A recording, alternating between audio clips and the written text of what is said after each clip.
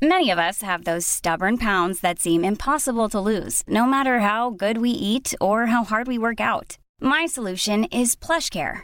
PlushCare is a leading telehealth provider with doctors who are there for you day and night to partner with you in your weight loss journey. They can prescribe FDA-approved weight loss medications like Wegovy and Zepbound for those who qualify. Plus, they accept most insurance plans. To get started, visit plushcare.com/weightloss. That's plushcare.com/weightloss. Hallå, det är fredag nu! Vet ni vad? Idag så är det ett litet special oklippt till avsnitt. Vi brukar ju släppa som sagt ett avsnitt på fredagar, men det här blir lite annat. Ni ska nämligen få höra om en grej, eller hur Emil? Så är det. Vi pratade ju i en podd för en tid sedan om en historia. Vi hade en galen älg hemma på tomten och vi berättade i detalj hur det här gick till, hur älgen kom dit och hur den försvann och hur våran morfar hade en väldigt listig plan på hur vi skulle få stopp på den. Och vi fick ett meddelande av nu minns jag inte namnet, men jag fick en bild som de hade ritat på älgen och morfar, och där de sa att det här är 3 kvinnor i 3 olika generationer som har skrattat så mycket åt den här älghistorien och att hon ville höra mer om morfar och älgen och så vidare. Så vi bandade helt enkelt lite grann under en familjemiddag när mamma och pappa satt där, som faktiskt var med på den här tiden och var fullvuxna människor som inte vi var.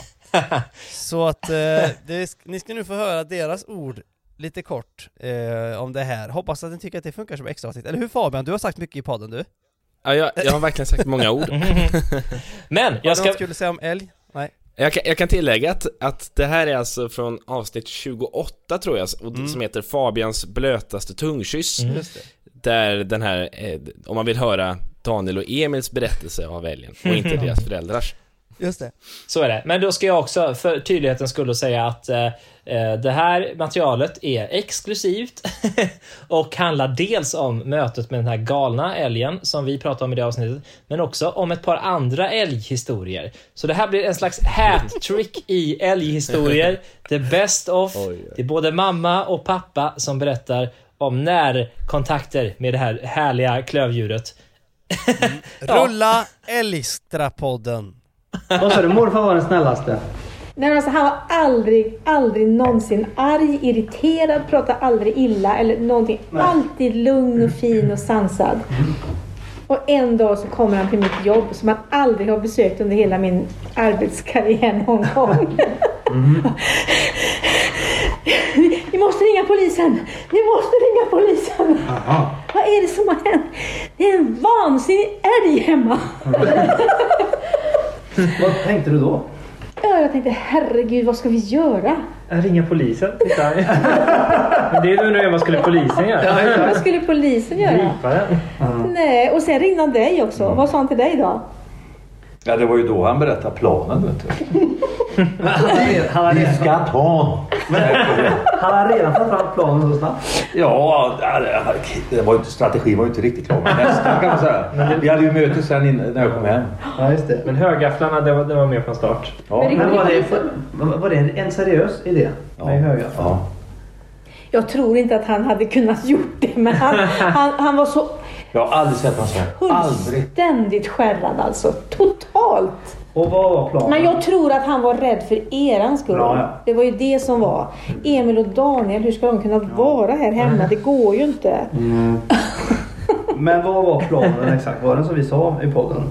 Ja, nästan ordagrant faktiskt. Han skulle vara betet. Ja, han skulle... Älgen hade vi pratat med han förut, tyckte han då. Och då skulle farsan och jag komma från varsitt håll som några jävla rodeo och gubbar där och sån här.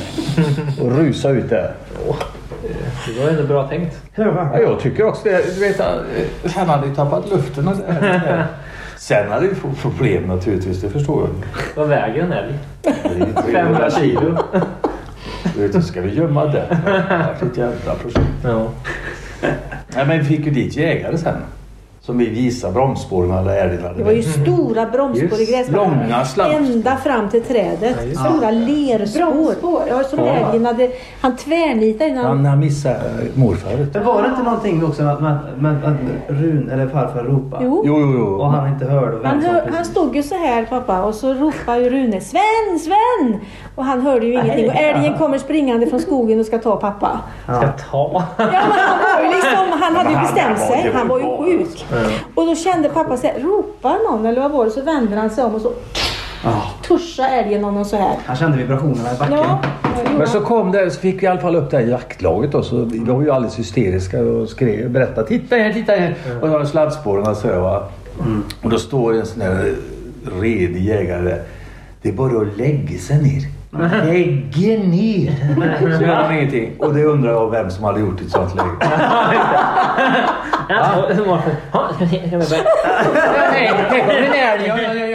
Nu lägger jag mig. Hur många gör det? Om farfar ropar Sven! Lägg dig!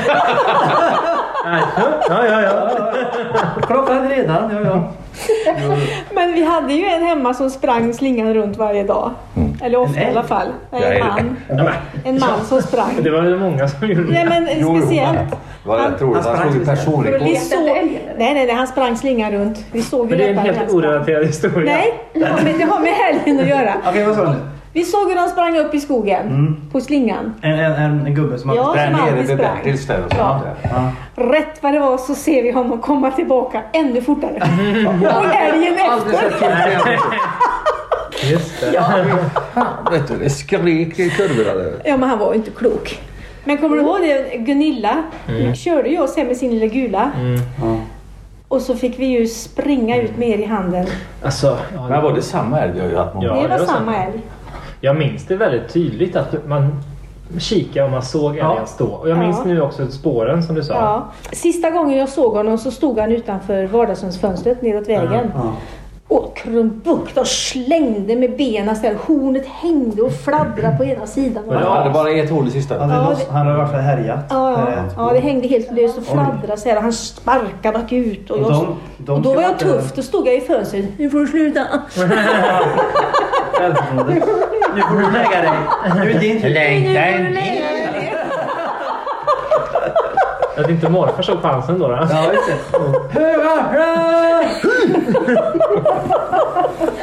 Men alltså fortsatte den här älgen äta äpplen så att han liksom aldrig blev nykter? Men det måste Men ju jag varit tror att inte han det hade en berodde på äpplena. hjärnskada. Han var sjuk. Ja. Han var helt Men hur sjuk. länge hade han varit sjuk då? Kan man också... Ja, nej men du vet, dels så älgar, om man nu ska vara seriösa, så har han hittat ett äppelställe så det är inte säkert att han är så berusad av äpplena utan det är det att det här är mitt.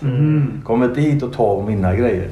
Vi hade ju en älg som förstörde vårt fina aromaäppleträd som vi hade planterat äppelträd när de föddes bort. Jättefina. Och den här jädra älgen, han rev och slet i de här grenarna, vet du. Så träden gick ju sönder och vi var ju alldeles vansinniga med den här förvaskade älgen.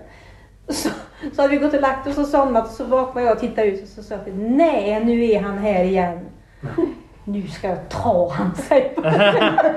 Jag blev så förbannad. Och då, det som var så roligt det var att då hade du en brun morgonrock som nästan gick ner till fötterna. Och så spelade han golf också. Ja, jag hade börjat tro att jag skulle Så bli han golfspelare. tog på sig sin bruna morgonrock, slet upp en golfklubba Jag tog min nyköpta driver och tänkte nu och springer så här med klubban upp i luften och skriker som ett usel så här. Mot älgen och trodde jag att han skulle bli rädd att springa. Jag står i sovrumsfönstret och ser alltihopa. Hur älgen bara liksom så här med, sparkar med benen så här. Och så tar han sats och verkligen gör en tjur. jag var så här alltså. När jag slog med klubban så. Alltså tyckte jag att klubban var ju så dyr. Så tyckte jag synd om älgen också, ska jag vara ärlig. Men så när han vek öronen så här, tänkte jag nu är det kört. Och jag skrek, skrek jag. Och han sprang, jag har aldrig sett det springa så fort. Och älgen efter. Och du hann upp på altan hemma. Och älgen efter, han var uppe alltså vid ytterdörren, vid ingången. Vi hann precis att smälla igen dörren. Du vet han sparkade, jag kände hur det hosade det var. Han sparkar ju framåt, gör ju älgen. Och då hade vi ju planterat... De här cykresserna, de flyger i all världen. Ja, dels det. Och sen så hade vi planterat sig amerikanska blåbärsbuskar. De var helt uppfläckta och låg uppe på altanen till och med. Han har fått med sig dem i farten. Det var läskigt. Men det här är inte så länge sedan heller väl? Nej, jo men det är modernt. Ja, Nej, det är mer. Det är nog 20 år sedan. Va? Kan det vara? Nej. Ja, 20 år sedan. Du har inte spelat golf för 20 år. Och jag har inte spelat golf efter det. Jag har aldrig spelat golf. Nej, har faktiskt. Jo, jag gick i alla fall kursen. Och köpte klubba. Och sen Den var dyr. slog du nästan igen en älgtjur. Nej, det är mycket hur hemma så. Jag var synd och slösa. Men kastar du inte en vedträ i huvudet på ett rådjur? Jo. Nej, Det var också en älg. Ja, den är det. Men det här med rådjur, det var rätt intressant. För vi hade ett rådjur hemma och de äter rosor, de kräk va. Jag tänkte, den här. Och hon var så jävla orädd. Och jag tänkte, nu ska vi se när jag kan komma. Så varje gång hon gick så gick jag. Och när hon stannade jag så här. Och du vet, vi kom så nära vet du, så det var bara en jasminbuske mellan oss. Jag vet inte om hon såg dåligt eller fan det var. Då tänkte jag, nu ska hon få sig en smäll. Så jag hade träskor på mig. Jo, det är säkert. Och då lyfte jag upp henne sakta så att jag tar in i träskon och smaskat henne i skallen så blir det inte kommer tillbaka alltså. Jag bara skräms. Men herregud. Då såg hon att jag rörde mig väl. Och det här rådet det flög precis rakt upp. Från stående stilla. Ja, jättehöjd. Ja, det vet ju du. Ja, mamma har haft en närkontakt. Men har du också stått i fönstret nu? Jag tittar ut. Nej. Men då fick jag nästan byta kalsonger. För jag hade inte räknat med en sån reaktion alltså. Men ni skulle hört. Det här är rätt sjukt faktiskt. Det var förra året. Jag hörde ett primalskrik av Guds nåd i huset. Så där djupt skrek. Denna från magen. Jag hade hört henne skrika så. Jag tänkte, vad fan är frågan? Ja, du får ju berätta vad som hände. Jag skulle öppna dörren och ställa ut en soppåse eller vad det var. Ja. Och när jag öppnar dörren så är det bara en stort brunt framför mig som skriker så som du skulle säga. Och jag skrek likadant. Jag fattar ingenting. Jag smällde igen. Vad var det? Ropade. Och så sprang jag till fönstret och kollade. Då var det ju en robot. Och då precis utanför dörren hade vi ju en kruka med rosor. Så han stod ju och åt på dem när jag öppnar ytterdörren och han blev lika rädd som mig. Så han ställer sig upp bakom sig och brölar mig rakt. Hur nära var det han? Så! 20 meter. Ja, herregud, det är rena vilda västern hemma ibland. Wow, det var det. Hoppas att det gick att lyssna på. Det var väldigt spontant. Vi slängde bara upp mobilen och spelade in. Vi ses och hörs igen på onsdag och följ oss på Instagram. Eller hur? Absolut. Så ska ni göra. Jag nämnde för mamma och pappa att ja, men då kanske vi slänger upp det här älgmaterialet i podden. Och då sa de, nej, det får ni inte göra. Och då sa jag, nej, det ska vi inte göra. Men nu gjorde vi det ändå. Jätteglad åt det. Ja, men vi klipper så att det blir kul. Ja. Och bra. Ja, den blir faktiskt klippt, men det får ni stå ut med. Ha det gött nu, klipp till all. Ja, hej då. klipp till alla. Klipp Klipp till alla. Åh nej, en älg. Nej. Den slår mig med vedträt. Alltid, nej. Just precis när man lägger på också. Ja, hej då älgar. Hej då, älgen. Nu lägger vi på riktigt va.